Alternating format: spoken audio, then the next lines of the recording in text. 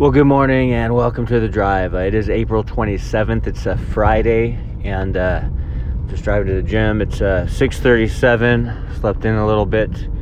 And as I'm going through 1 Corinthians, there's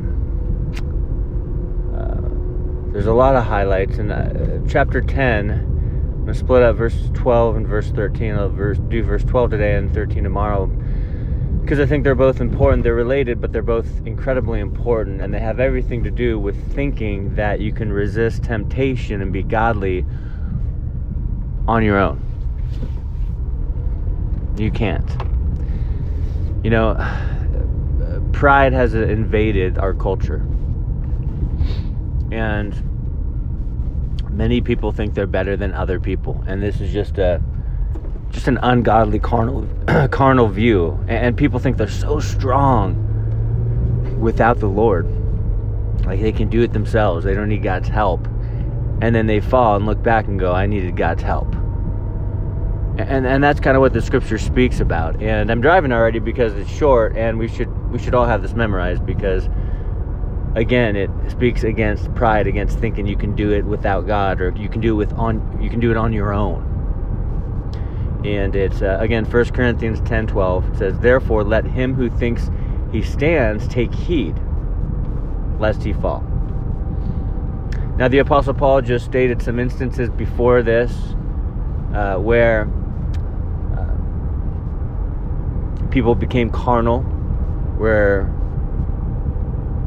people fell into sin and fornication, sexual immorality. You know, Paul makes a little list here. And he's like, these people fell because they thought they stood. They thought they were good. But they weren't. They were susceptible to sin because they thought they could do it on their own. They thought they could disobey God and just do what they wanted and be fine, and they weren't. The unfortunate thing is that pride not only affects unbelievers, it affects some Christians. You know, they think they're so strong on their own.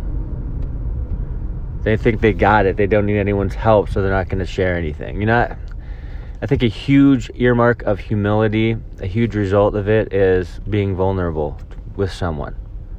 Sharing your heart. Those who hold everything in will eventually crumble or explode. You can't just hold everything in and act like you have it all together. You can't just put on a front, because that's called hypocrisy. If you're putting on a front and acting like everything's totally fine, you're strong, you're good,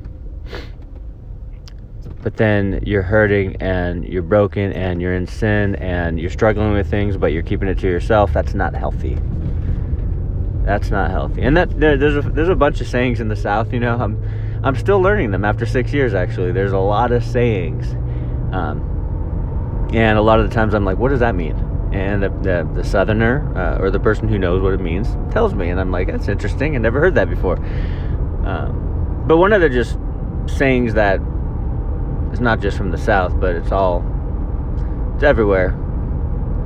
Although no one really said this in Southern California, but how's everything going? I'm good. It's good. Or someone does something and they say, oh, sorry, and you go, oh, you're good. It's just a thing here, right? But when it comes to real life issues and real life conflict, difficulties, you know, things going on in your life, if you're not good, don't say you're good. Now, granted, we want to share with people that we trust. But if you don't have anyone you can share with, you need to start building trust with someone. Because if you hold it in, if you try to hide, it's going to be exposed anyway. You're going to fall. It's going to be painful. There has to be accountability. Without accountability, you're going to fall. You're going to mess up. You're going to be tortured inside. You know, you got to share. You got to share with someone that you trust in the Lord. Someone that's obviously a Christ follower and that's a mature believer. Again, if not, it's not going to be good. You know, you're not stronger. You're not as strong as you think you are. I am not as strong as I think I am at times. It's like, we're like, I got this. No, it's like, you don't got this. The Lord has this. I definitely don't have it without him. Take heed, you can't stand if you're not founded on Christ. You're going to trip, you're going to stumble, you're going to fall. And, in the context, the Apostle Paul is writing to Christians, remember? Like, he's writing to these carnal, worldly Christians. He's like, guys, I know you think you're strong, I know you think you're good, but listen, you're going to fall if you think you're stronger without God. If you think you're good on your own, you're going to fall. You're going to fall into sin. You're going to fall into habitual sin, transgression. You're going to backslide. You can't do it on your own. And that's what Paul was telling them. You guys can't do it without the Lord. Like, you didn't, what you're doing right now, they're not liberties. It's straight up sin. Don't think you're stronger than you are. You're weak. I'm weak. And I'm not just saying you. I'm saying all of us as Christ followers. We're weak.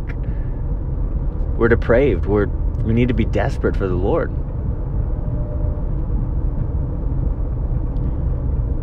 And so, having that dependency upon the Lord Jesus every day is so critical, is so important in order to stay grounded, to stay established, to stay blameless, to be blameless.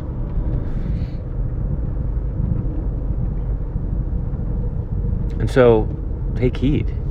Take heed to the Lord. Follow him, listen to him, obey him, look to him, and know that you can't do it on your own. You need the Lord, of course, but you also need fellow believers that you can trust, that you can share with. If not, you're going to be a mess, and you're just going to run away. You'll be a mess, or you're just going to try to hide under a rock. It's not going to be good. Be vulnerable.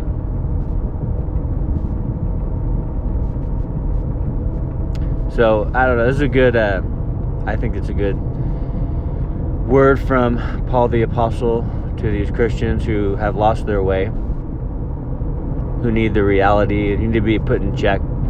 We all, at times, need to be chastened. We all, at times, need to be put in check. We all need to be directed by the Lord, and we all need to be corrected by the Lord. Right? Because he knows best. And we can't do it without him. We can't do anything of value without the Lord. Like at all. And so, look to him, cling to him, depend on him, focus on him, seek first the kingdom of God. We're looking at that scripture this Sunday at church, right? Luke chapter 12, seek first the kingdom of God. Of course, is in the context of not worrying and being anxious. Those things can wash away and be curbed by seeking first the kingdom of God. But if you seek first the kingdom of God, everything else will fall into place. If you don't seek first the kingdom of God, then everything will fall apart.